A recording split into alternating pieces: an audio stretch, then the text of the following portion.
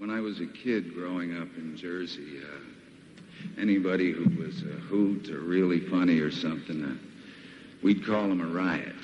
Ladies and gents, this guy's a riot in more ways than one. Bob Dylan.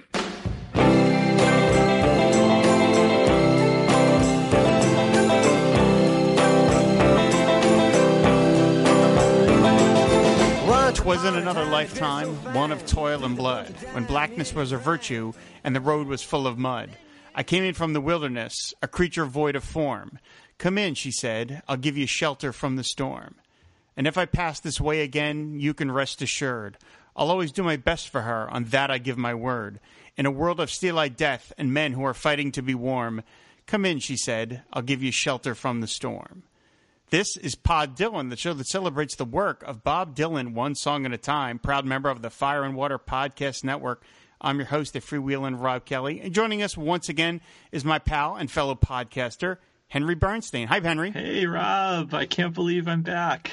I'm happy to have you back. Of course, the last time you were on the show, we were talking about seeing Bob Dylan in concert. Remember concerts? Oh my Remember gosh. that? Remember that was a thing? I think it was either the last concert I went to or maybe there was one other, but I'm pretty sure it's the last thing I saw live, which if I'm going to go out like that, no better man to do it with. Yeah, that's true. I mean, there was that meme going around about the last concert you saw was the person you're trapped in quarantine with. I'd be like, hey, you'd be trapped with Bob Dylan. That would be awkward, but it'd be kind of fun too. Yeah. So, I mean, who was Mr. Jones, Bob? Come on, tell me. Right. But yes, yeah, every day, yeah. But anyway, I'm happy to have you back. This is very exciting because we're here to talk about a song as opposed to, as we just mentioned, seeing Bob live, and not any song, but really one of the great Bob Dylan songs of all time, off of one of probably the greatest Bob Dylan album of all time. Maybe we can discuss that. Shelter from the Storm, the penultimate song from 1975's Blood on the Tracks. I mean, geez, Henry, where do you want to start with this one? Oh my gosh. Well, okay, so first of all, I'm honored to be talking with you about this song. Like, the fact that you didn't save it, first of all, that you hadn't done it yet is amazing, and second of all, that you didn't save it for like Laura and Definitely Dylan or something. Like, I feel chosen. But I sort of boiled this down into several categories, if I may. Go right ahead. All right, so there's the recording and recordings of it. I have a book which talks about the recording of that, the lyrics, live performances, and then how it relates to you, me personally. That's sort of how I thought of this in terms of organization. What do you think? I like it. I saw that picture you posted on Twitter of all the books you had out. I mean, that's more reference than I tend to do on the show. So let's start with the recording. One of the things that I was so surprised at after the release of More Blood, More Tracks, the Bootleg Series Volume 14, one of the things I didn't realize, I mean, I've done a lot of reading about Bob Dylan's recording sessions. I mean, there's that Clinton Halen book and stuff like that.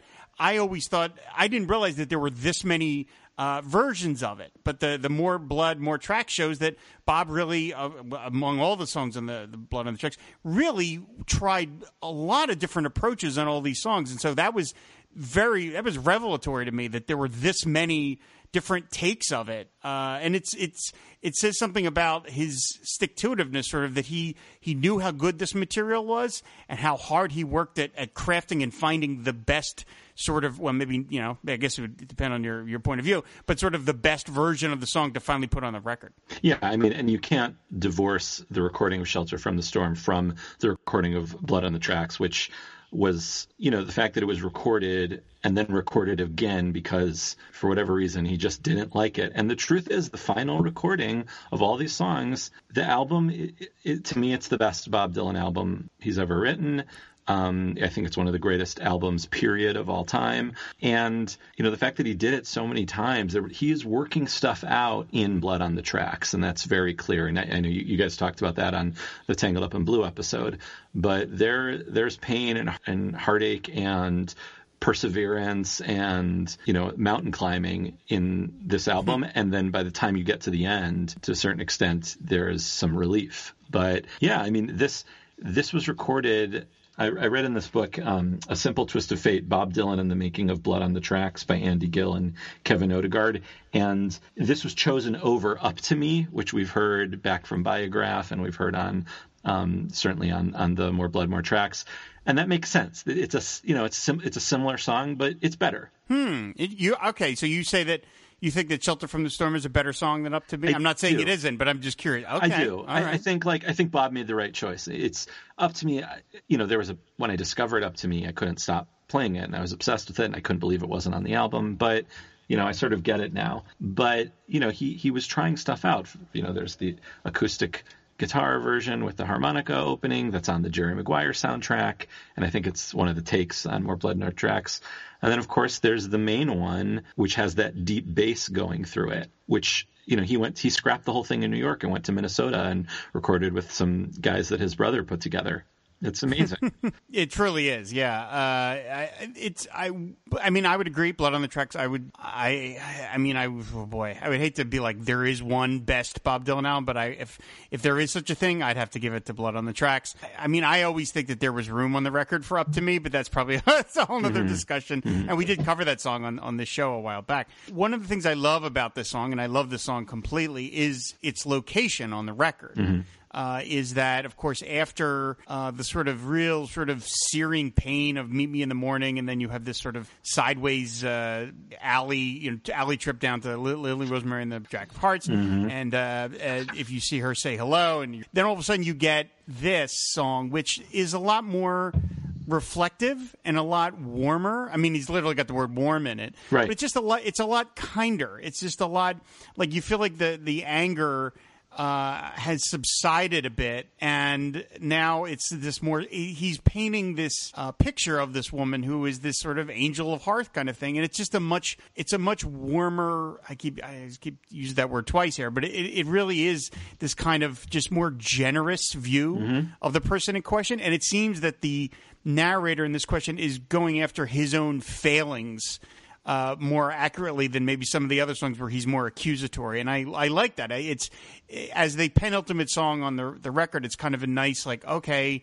yeah, maybe this really was me in a lot of ways. Maybe this is I'm the reason that we're here in this particular spot. The song "Shelter from the Storm" is the shelter from the storm that is Blood on the Tracks up until this point.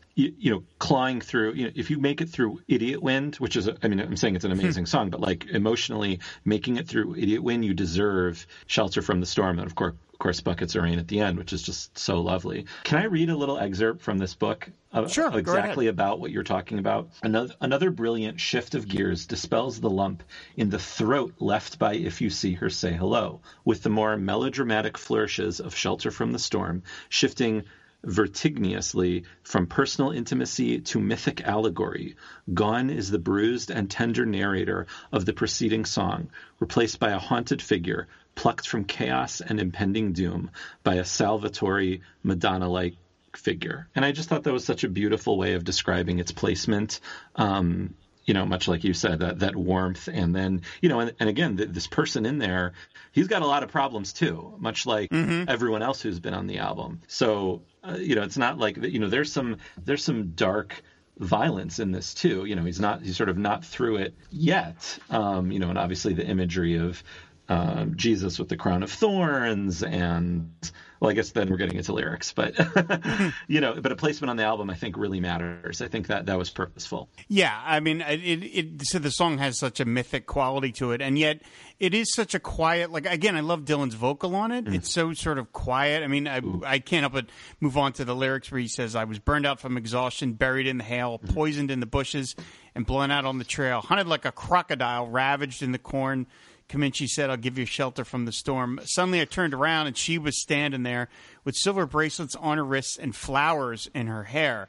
She walked up to me so gracefully and took my crown of thorns. Comanche said, I'll give you shelter from the storm." And something that it took me a long time to sort of notice with this song, and I feel maybe a little stupid that I didn't notice it before then, but like, is with the refrain, is that every verse ends with Comanche said, I'll give you shelter from the storm, is the narrator never really gets anywhere. Right. Like he keeps getting offered this comfort from the woman, and yet he doesn't seem to ever take it because she keeps offering it to him, and you would think, well, if he'd taken it, what does she need to keep offering? And there's a kind of just wonderful melancholy to that is that this guy is out there thrashing around and he seems desperate for this woman's protection, and yet he never quite seems to be able to accept it. And that's sort of, if you know anything about Dylan and his the way in which he relates to relationships, that sounds very familiar, at least what we know. We don't know what's going on truly, but and is obviously, is she Sarah, is this person Sarah, or is it everyone that he's attempted to do? Is this a whole history for him? And I wanted to touch on one of the things you said about how you love his voice in this.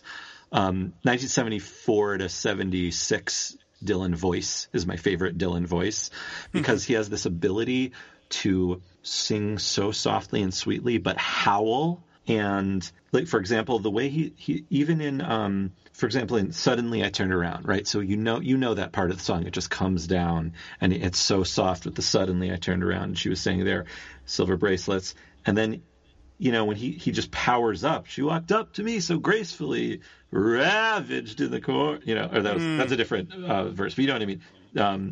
The way in which he howls that last part, you forget that a second ago you were like sort of lullaby, rocked into a lullaby the way he's singing, but he's also howling on this and like on much of the album. So I don't know how he's able to do that, and I hate, and that's why I hate when people rag on his voice, because this album has exceptional singing. I could listen to this album, and I do listen to this album. As soon as it ends, just start it right over. The way he can roll words around in his mouth and stretch some words. I mean, I guess that's what singing is. But I've always been impressed by that, is that he can sort of find the way to where what words are the words to kind of press on, which ones are the ones to lean on, and other ones that are a little more on the mumble side or just quieter.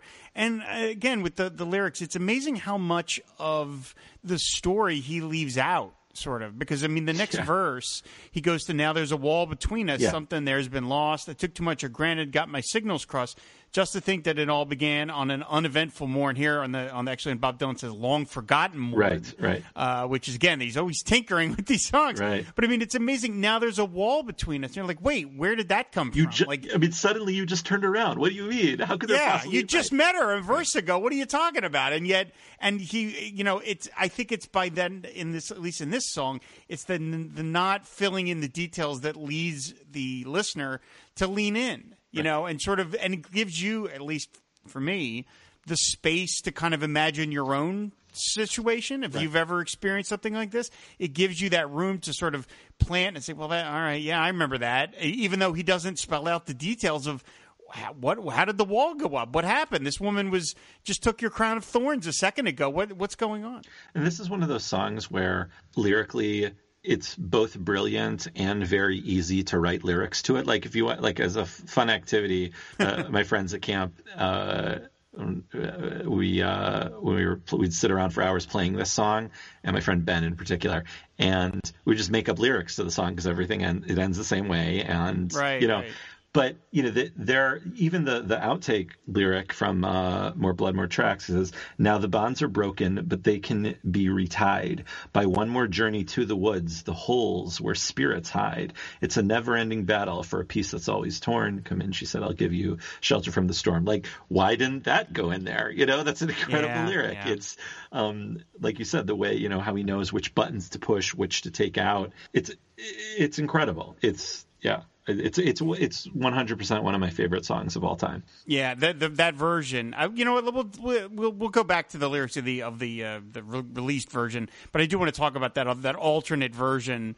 I first heard that one, the one with that verse that you just quoted. By the way, that is such an amazing verse. I know. My God, never-ending battle. I mean, just what a term. Great Superman '90s reference there. Yeah, right? Exactly. I was like, with Superman in there. But the first I saw Jerry Maguire in the theater 10 times. It is the movie it is the movie I have seen the most times in the theater. There was I will say the movie hasn't aged terribly well. I watched it not that long ago, and I was like, okay. But at the time, I loved it, and me and a friend of mine both loved it, and we would go see it. We worked together, and we would just go see it every week. It played forever. And we just kept going. In fact, we saw the very last showing at the local theater before they got rid of it on the Thursday night before new movies came in on a Friday. But anyway, what did you love about it so much? I mean, at the point that I was at in my life in 1996, I had come out of a relationship, and I was feeling very damaged and very battered around, and that's I related to Jerry. You know, I mean, Jerry was really struggling in that movie, and I felt like that. And I will say, when I watched that movie, and I still think it's a good movie, it's not 10 times in the theater good. Right. But anyway, when I saw that movie for the very first time, and it ends and has that nice ending where they literally walk off in the sunset, and it has that great moment where have you seen it? I should ask you. Yeah, a million times. Okay, there you go. Yeah. So I love all the interstitials with the agent, the guy who's talking directly to the camera, the late great, I forget the name of the character, that is Jerry's longtime pal.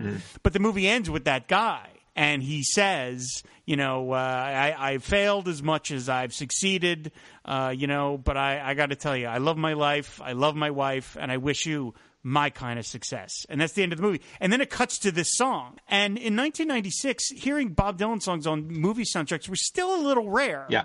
It didn't happen all that much. So all of a sudden, my ears perked up. I was like, oh, wow. Shelter from the Storm. What a great... I already love this movie. And it's ending with a Bob Dylan song. How perfect could it be? But I remember sitting in the theater and listening to this song. And then, of course, by this point, I had heard Blood on the Tracks 4 billion times. Oh, wow. And so I knew it all just knew it dead cold. And then this verse comes up, and I'm like, wait, what? What is this? You know what I mean? And I bought the Jerry Maguire soundtrack just to get this song, because I was like, there's an alternate version of Shelter from the Storm I didn't know about. And, it's all that sense of discovery was just amazing. And I always sort of credit Jerry Maguire for introducing that to me, because I was like, I didn't know there was an alternate version with an alternate verse. And yeah, like anything else with Bob, I wish he had left that verse in, because that verse is incredible, fantastic. Yeah. I mean, and the idea, again, the bonds are broken, but they can be retied by one more journey to the holes where spirits hide. Again, what an amazing image that is. But I mean, that's just an amazing. Even just those first few words is an incredible image, that the bonds are broken, but they can be retied. Like, it's so obvious of a thing you'd think to say, but the way he says it, it's just so perfect. Yeah, I mean, this idea that there could be some sort of reconciliation, but it's just kind of like just a little bit out of reach from the protagonist, and there's just something so beautifully sad about it. Yeah. And then again, in the released version of the song, and then we start getting into these characters that are wandering in and out of the story, and none of them are named in particular, but they're sort of coming in and out. It's like, well, the deputy walks on hard nails, and the preacher rides a mount, but nothing really matters much. It's doom alone that counts. Wow. And the one-eyed undertaker, he blows a feudal horn. Come in, she said, I'll give you shelter from the storm. I've heard newborn babies wailing like a mourning dove, and old men with broken teeth stranded without love, which to me feels like the guy from Simple Twist of Fate. Do I understand your question, man? Is it hopeless and forlorn? Come in, she said, I'll give you shelter from the storm. And I mean, I love, who is the man? Who's talking? Who, like, all of a sudden, I thought you were the I thought you were the man. We're introduced to all these people. But I mean, the juxtaposition of the babies wailing and the old men with broken teeth. Yeah. It's like, Yeah, it's like, it's, kind of pain at the beginning and pain at the end, kind of. Yeah, it's just like, oh my Lord. It's just such profound sadness in this thing. And yet, again, with the vocal performance, there's this, and the chugging along of the instrumentation, the very soft instrumentation of it. I mean, people have been debating ever since the record came out about whether the original versions that were recorded in New York should have been the ones he left, and apparently some of Bob's musician friends said they preferred the more skeletal versions of the song. But I can't argue that this is not this was the right choice. It was to re-record it with the Minneapolis musicians. Absolutely. I mean, look, when More Blood, More Tracks came out, I almost weeped because I was so happy. I mean, this was, for anyone that's been like a Dylan bootleg a file, and since bootleg series started, everyone wanted where are the blood on the tapes, because that was the name of the bootleg. Right. And I think there's another name for it too. And it's passed around, but we're going to give you 6 tracks of all of them. I mean, this was heaven. And I, poured over this for weeks and weeks. I listened to every track, which was exhausting. And then at the end of it, I was like, Blood on the Tracks is the perfect album. Like it's still, to me, Dylan made the right call. Yeah. And then he wraps up the song with, in a little hilltop village, they gambled for my clothes. I bargained for salvation, and they gave me a lethal dose. By the way, here in the, I'm pretty sure in the song, the version on the record, he says she gave me a lethal dose, and here on the BobDylan.com it says they gave me a lethal dose, which seems like a small but fairly significant change. It was more ambiguous with pronouns in the right. Yeah. I offered up my innocence, and I got repaid with scorn. Come in, she said, I'll give you shelter from the storm. And then he wraps it up with, well, I'm living in a foreign country, but I'm bound across the line. Beauty walks a razor's edge. Someday I'll make it mine. If I can only turn back the clock to when God and her were born. Come in, she said, I'll give you shelter from the storm. I've said on previous episodes, I said it just in the one I did just before this with Tara Zook about False Prophet. Bob can really turn somebody's head when he wants to. Yeah. I mean, I want to turn back the clock to when – imagine saying to a woman and being able to say it with confidence, I would turn back the clock to when you and God were born. I mean – pretty big thing to say to somebody. Yeah. How did he think of that lyric? I mean, these just every single line in this song is just a killer. It just like it just gets right into you. Yeah, it's unbelievable. This final verse is actually my favorite of the song, and the line about I'm living in a foreign country, but I'm bound to cross the line. Beauty walks a razor's edge. Someday I'll make it mine. And I always took that, and I'd love to know what you think about this, but I've always took it as the narrator at this particular point. He has this woman who keeps trying to get him to come in. He's already abandoned her. He's moved on, and he says this promise of beauty walks a razor's edge. Someday I'll make it mine. It's like a promise he's making to himself that he kind of knows he's not going to fulfill because he's already failed at this other thing. Like, he's kind of like, well, I already screwed this one up, but the next one, someday I'll make it mine. I'm going to get it on the next try. Right. And it's almost like somebody who's just completely fooling themselves. Self-delusional, yeah. Yeah, it's just so beautifully sad about it. Yeah, I agree. I mean, I think, he's certainly, this is an occasion where he's taken us to the end of this road, whatever this road was that we were on for this song. We're at the end. He's telling us now where he is. You could look at beauty as what a perfect relationship or what the potential of this relationship is supposed to be. And, you're sort of walking a razor's edge, or beauty is her, whoever she is. And yeah, that someday I'll make it mine. It's like, I'll get it someday. Mm-hmm. You're right. Mm-hmm. Like he's not there yet. And he thinks he'll get it, in which case then maybe this isn't the end of the road and he's not looking. He's just, bounced over to a foreign country, wherever that is. But the fact that he turns back the clock essentially to the beginning of time, because for him, this woman is his world for both bad and good. And I think God obviously represents the beginning of the universe, right? So that he's equating them. The fact that he's thinking back about the past, like it's gone. He's not going to make it mine. Like all of his chances are over. That's one way I thought about it. What do you? I mean, all the other stuff that leads up to this, that seems, if you want to look at it this way, a little bit discordant with what's going on in the song. And I've said this on virtually, probably every other episode of Pod Dylan, is that so many of Bob's songs take place in this sort of weird space where we're not really sure what time it is. Everything seems to be kind of old timey. I mean, again, you're talking about being on a hilltop village, gambling for clothes. I mean, they're really does. I mean, One-Eyed Undertaker. Right? Yeah, One-Eyed Undertaker. About, yeah, there seems it's this universe of sort of cowboys, or they're just we're not living in the modern world at the very least. Again, which is he's trying to give the song the sense of scope.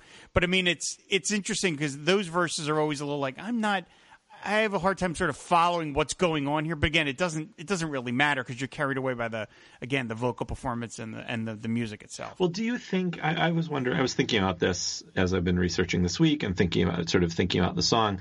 Do you think? And I re-listened to your episode about Tangled Up in Blue, and I was thinking, is this the same character? Like, is Blood on the Tracks a shared universe with itself?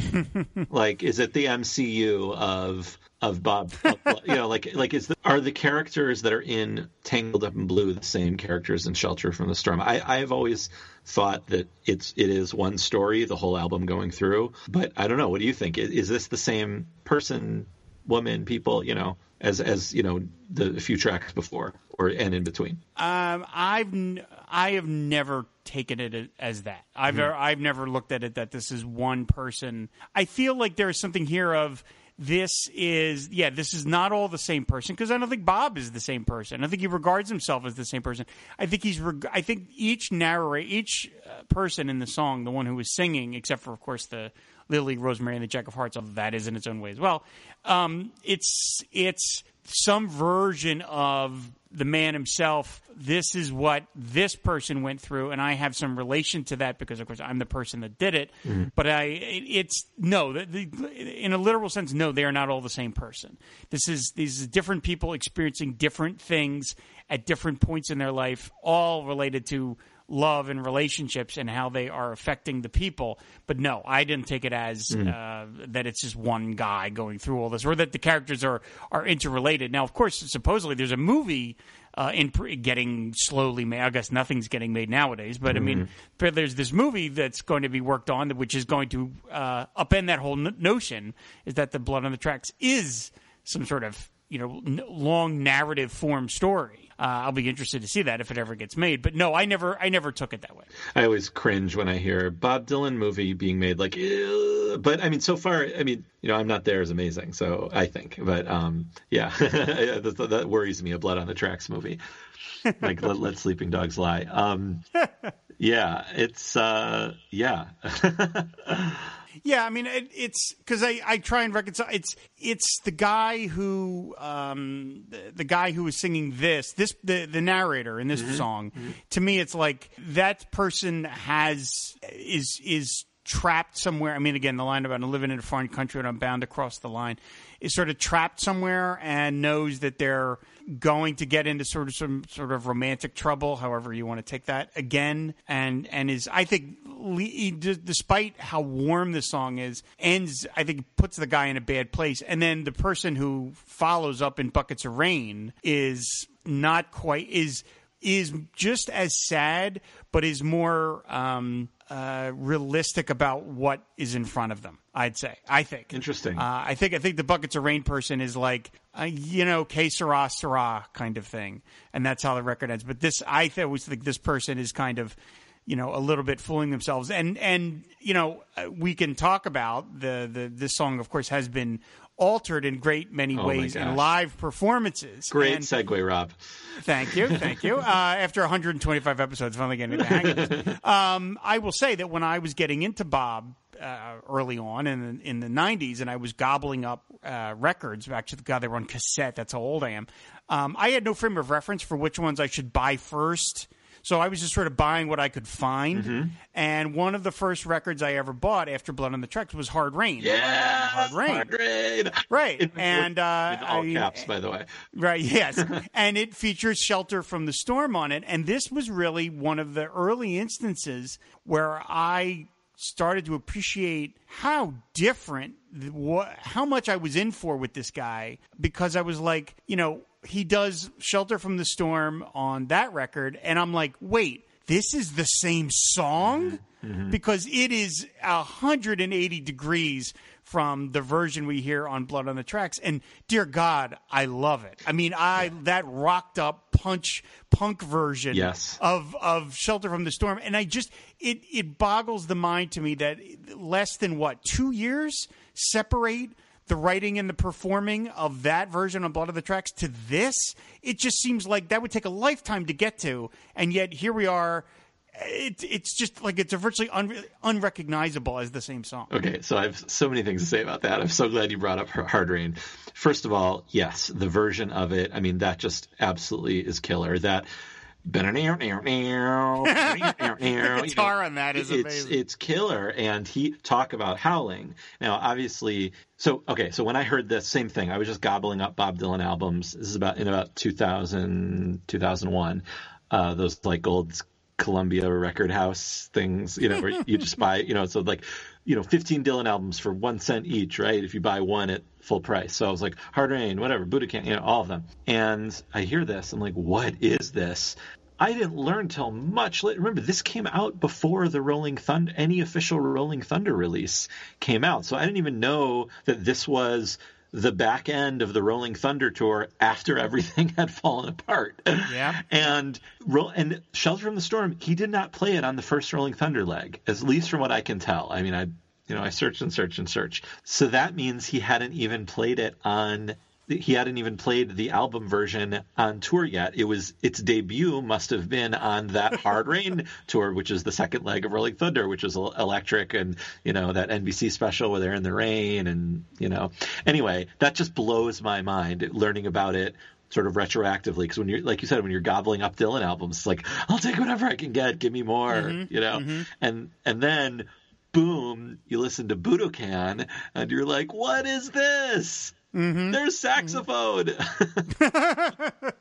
Yeah, I really dined out on the Hard Rain version. It's just so alive and so powerful, and the way he's spitting out the lyrics. Mm-hmm. And he also, I already mentioned, my favorite verse of the song is the final one, and in the Hard Rain version, he even manages to kind of give it an extra little oomph where he sings. He says, I'm living in just the way he bends the words, where he says, I'm living in a foreign country. He's like spinning it out, but I'm bound to cross the line, and beauty walks the ridges. And then he yells. He's like, someday I'll make it by. Like, he yells it out. And it just sounds like, you just said the word howl. It sounds like it is like the guy screaming into the void. It's earth-shattering. It is just, and I can literally remember listening to it for the first time, that version. Me too. And just being like, whoa, he can do that. And it really did cement my love for this guy, and just this idea that I just didn't know that songs could be that malleable. Mm-hmm. I didn't know that, mm-hmm. To that point, I'd only really listened to a couple of, I just listened to different things that came across my path.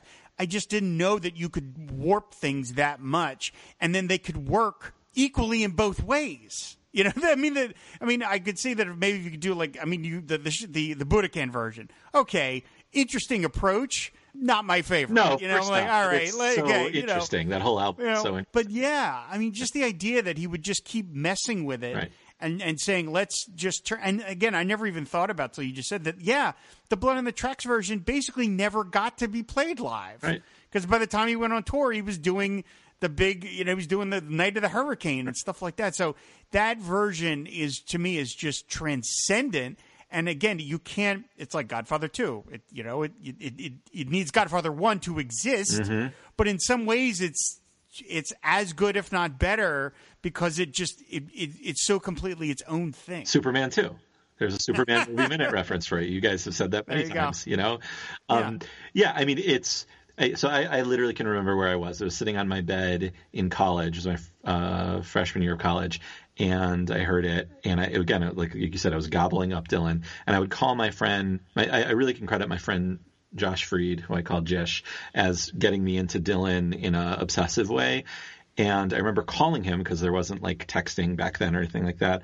I said, you didn't tell me about the Hard Rain version. He just goes, I know. I'm like, but he's shouting and there's electric guitar. And he's like, I know. It's amazing. I know. Like, we just kept talking. Like, it's like, oh, you're there. You've heard the Hard Rain, Shelter from the Storm now. Yeah. You have arrived, my son. Yeah, it really is. Like I said, it's just remarkable what he was able to do with it. And as a song in concert, it really hasn't gotten that many outings. He's performed it 376 times in the intervening years. That's really not very much, considering it's a famous song. I mean, good Lord, you can hear it on television right now. For a commercial for Zillow, of all things. Right. I mean, I'm like a dog with that stuff. I can hear maybe 2 notes of a Dylan song in a commercial, and I'm like, what? Yep. And I'm like, oh, there it is. Okay, he's using it for, and they're using it in a very literal sense, of course. But I mean, it's one of his most sort of, I would say it's on Greatest Hits Volume 3, isn't it? Right, yeah. It's well, not Greatest Hits Volume. It's on the Essential Bob Dylan. Oh, Essential. Okay, yeah. But again, that's an interesting choice because this was certainly not a single. No. And yet somebody decided there's going to be, if we're going to pull 2 songs off of Blood on the Tracks, one is of course Tangled Up in Blue. And you're going to pull this one. I thought that's an interesting choice. So I would argue it's one of his more famous songs. It's been covered a million times, of course. But yet he himself doesn't really seem to pull it out all that much. It was played last in 2015. There were some live versions you can hear on YouTube. They sound actually, the versions that you hear live are closer to the one on Blood on the Tracks in terms of the sort of softness to it. Right. But it's not something that he has done a lot with in the intervening years, which is just strange considering how I guess I shouldn't say it's strange because Bob has known to be, averse to giving the audience what it wants. But I mean, it's just not something he's played a lot, which is too bad because it's just a masterpiece of a song. Right. I mean, as I mentioned on the last time I was on, our whole subject was live, seeing him live. Right. This is my holy grail of songs to hear live. If concerts ever return, and I don't know if I'll ever go to one again, but if Bob Dylan goes on tour, just the chance to hear this live. I've never heard it live, and I missed it by I think a show or two in 2010. He played it at Champaign, Illinois, and I couldn't drive 3 hours to see him on that particular day, but from Chicago. But yeah, I mean, if you Google it or if you put it into YouTube, any of those years, the 2000 years, 2002, 2010, there's some great live versions of it because you've got that great backup band really embellishing it and sort of but yeah, it's amazing to me that it's only been performed under 400 times. Like that, this should be a cornerstone of Dylan live, but okay. Yeah. Yeah. It's like I said, I guess when you have that many songs to pick from, I mean, you're gonna have so many great songs to pick from, you're gonna leave a lot of great ones behind. But yeah, it is. Again, it's from Blood on the Tracks. I mean, I think he's performed Idiot Wind more than this, which be surprising when you think about Idiot. I know. Seems like much more of a daunting thing. I mean, that was a big song on Rolling Thunder. I mean, he was. Well, that's true. He was working that song out basically, but. I was curious because I did listen to the Budokan version a few times today, just to kind of, and what is your opinion on Budokan in general, like that tour, the 78 tour? I mean, there's some fun approaches to things, but overall, it's not a sound that I think it works totally. I actually really like, not to get off Shelter from the Storm too bad. Actually, this is an accidental segue. My favorite song on the Budokan live album is the version of Like a Rolling Stone. Because I like the way he bends the words in that one, where there's this line about I forget, I don't even want to try and sing it because I'm going to embarrass myself. But the thing that actually makes me think about Like a Rolling Stone when I listen to this song is the opening line, because of course in Like a Rolling Stone it opens with Once Upon a Time, which is sets it in this storybook land. Every kid knows the story and knows the story that opens with Once Upon a Time, and this song opens with 'Twas in Another Lifetime. And just using the word "twas," this purposely old-timey term, sets it again in this kind of unknown time. Mythical, fictional. Mythical, fictional. Yeah. I mean, obviously, I should say obvious. I had to look it up because I don't know these things. But the line, the shelter from the storm, that actual phrase is from the Bible. It's from Isaiah, I believe, 4:6. There will be a booth for shade by day from the heat, and for a refuge and a shelter from the storm and rain, hard rain, I guess. But I mean, it's this song to me has that connection to Like a Rolling Stone, and that it is purposely setting it in a time frame that is indistinct from anything that the listener would really be familiar with. I don't get the sense this is a world of cars and telephones and even electricity. It's what I mean. Horse and buggy kind of. It's horse and buggy. Yeah, right. There's you're at a hilltop and you're gambling for your clothes. I picture him, the character. Obviously, I picture Bob Dylan and this whole album as the character, the main. I picture him like he is in Pat Garrett movie. Yes, like that guy. That sort of, the knife on his hip and a horse and, Yeah, right, exactly. He's got the three large. He's got the 3 large knives that might contain multitudes. Yeah. But yeah, I mean, Budokan is one of those records that I listened to and I went, Yeah, most of these versions I can pretty much take or leave, mostly leave. But I also understand that, the man has lived so many lives and has done so many different versions of himself live that this is a valid approach like anything else. Why not try this big band version and see how that works out? The Neil Diamond version. Yeah. How do you feel about it? We talked about this last time. I can't say anything bad about, I love everything, even the things I don't love. I remember hearing it and it blowing my mind for the first time, and it's a double album when you got it on CD, so that was exciting. It looked gorgeous. The idea of seeing a big spectacle of Bob Dylan with backup singers and horn section, I love that idea, and I love that it comes at a period of time when he's coming out of something and about to go into something else.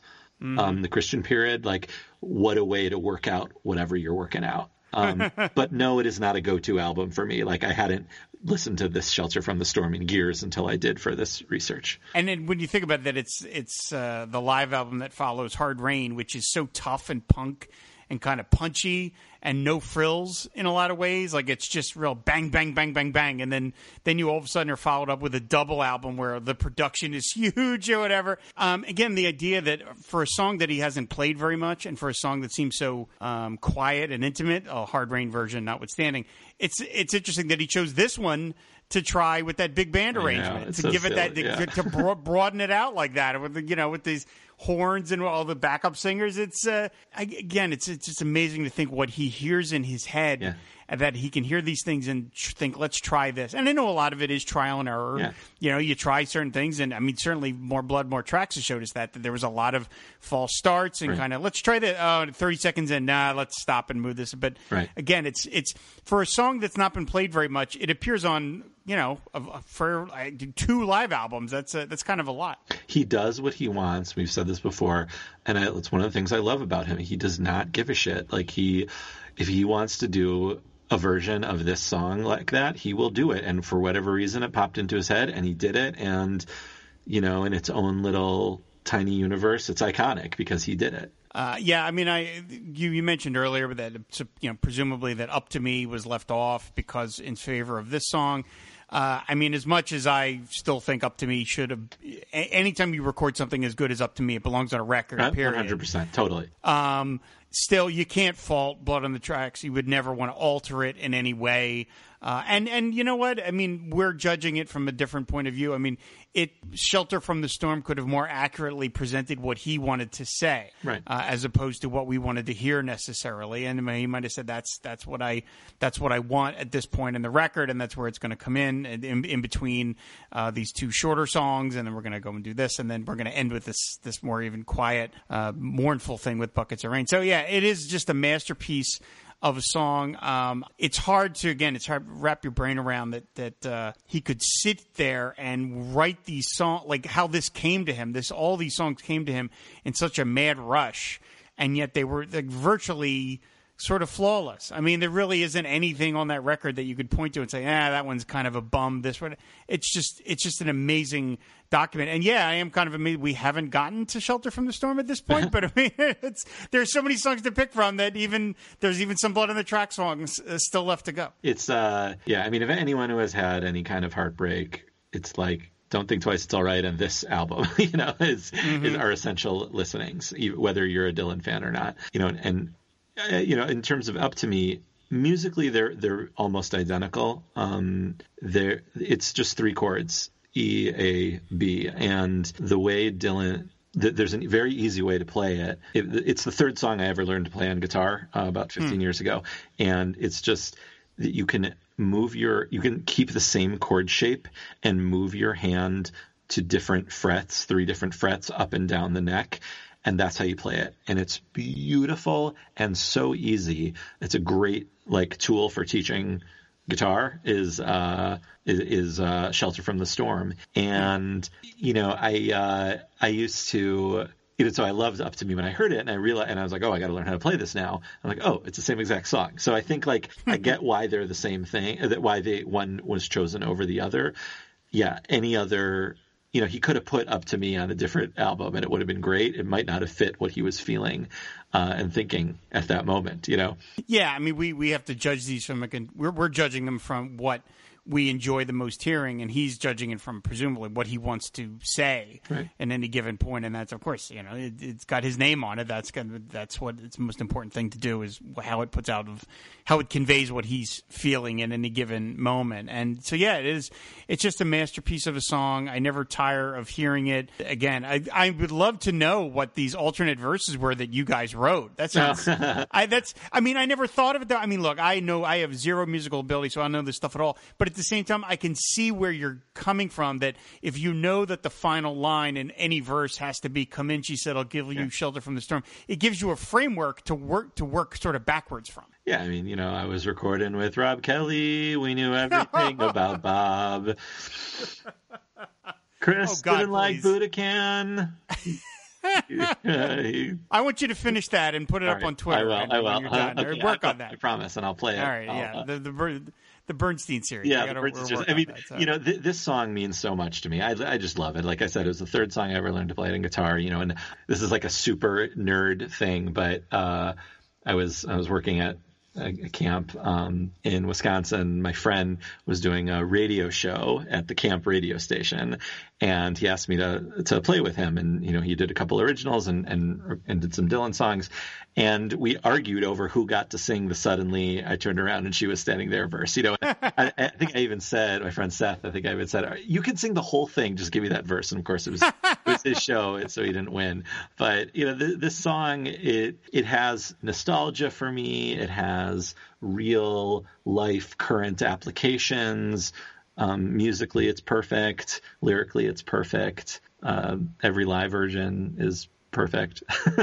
Even Budokan in its own way, in the universe of that album, I said it's a wonderful, wonderful song. So, well, thank you, Henry. Thank you for coming back on the show. Thank you for finally sitting down with me to talk about a specific song. We had a great time talking about live shows, but I always enjoy just sitting and talking with a fellow Bob fan about a particular song, and this one is just one of the great ones. So thank you for doing this with me. Thank you for having me. And I just want to say I really am loving the little community I've discovered on Twitter, which is a very strange thing to say about Twitter, but there's this little and it's mostly Nazis over there. Yeah, right. So it's like this nice little group of people that just love Bob Dylan. You and your friend Harry Hugh and Dylan in London, and of course Laura, and definitely Dylan.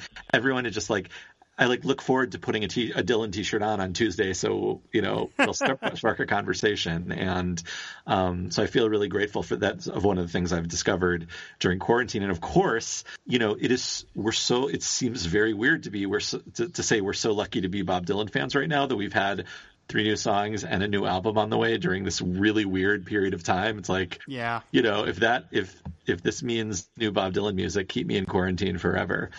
I guess so. Yeah, sometimes I do feel like, and maybe I shouldn't even express this out loud because it's at the risk, but sometimes the Dylan community on Twitter, for the most part, is so nice that I almost worry. I'm like, does the rest of Twitter not know about this? I know. Don't tell them, by the way. Yeah, no, I'm not going to say anything, but it's just like, because I've wandered into some other fan communities, and boy, it is ugly out there. Talk about hard rain, and yet this is like, the Dylan group is so kind of nice. I'm like, we must just be flying under the radar, which I'm perfectly happy to keep up, because we don't need the rest of Twitter getting involved in this. So anyway, the Dylan community on Facebook is not as nice, just so you know. I have heard that. Yeah. Anyway, well, again, thank you so much for coming back. Why don't you tell people where they can find you on the internet? Great. You can, if you're interested in comic books and Jewish content, I have a podcast called Funny They Don't Look Jewish, and you can follow us on Twitter at Jewish Comics Pod, and I'm also on Twitter at Gonzo3249 if you want to say anything about Dylan or Superman or Jewish comics. That's where you can find me. It's a never-ending battle. Yes. It's a never-ending battle. Anyway, yes, thank you so much. Of course, as we just mentioned, we're always talking Bob over on Twitter, which is at pod_Dylan. You can listen to the show on our website, fireandwaterpodcast.com, and on Apple Podcasts, Stitcher, and Spotify. And if you want to support the Fire and Water Podcast Network, go to patreon.com/FWPodcast, and there you can unlock various rewards. one of which is to be name-checked on a show of your choice. So big thanks to Robert Ward, Steve Cronin, and another pledger who will remain masked and anonymous for their support of Pod Dylan. So that's going to do it. Thanks, everybody, for listening, and we will see you later. Bye-bye.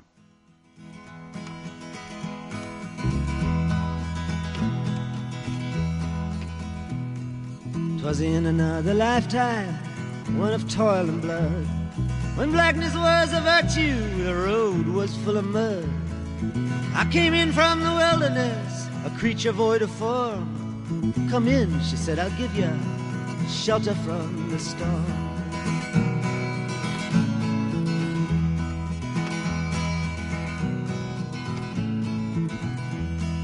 And if I pass this way again, you can rest assured I'll always do my best for her, on that I give my word. In a world of steel-eyed death and men who are fighting to be warm, come in, she said, I'll give ya shelter from the storm.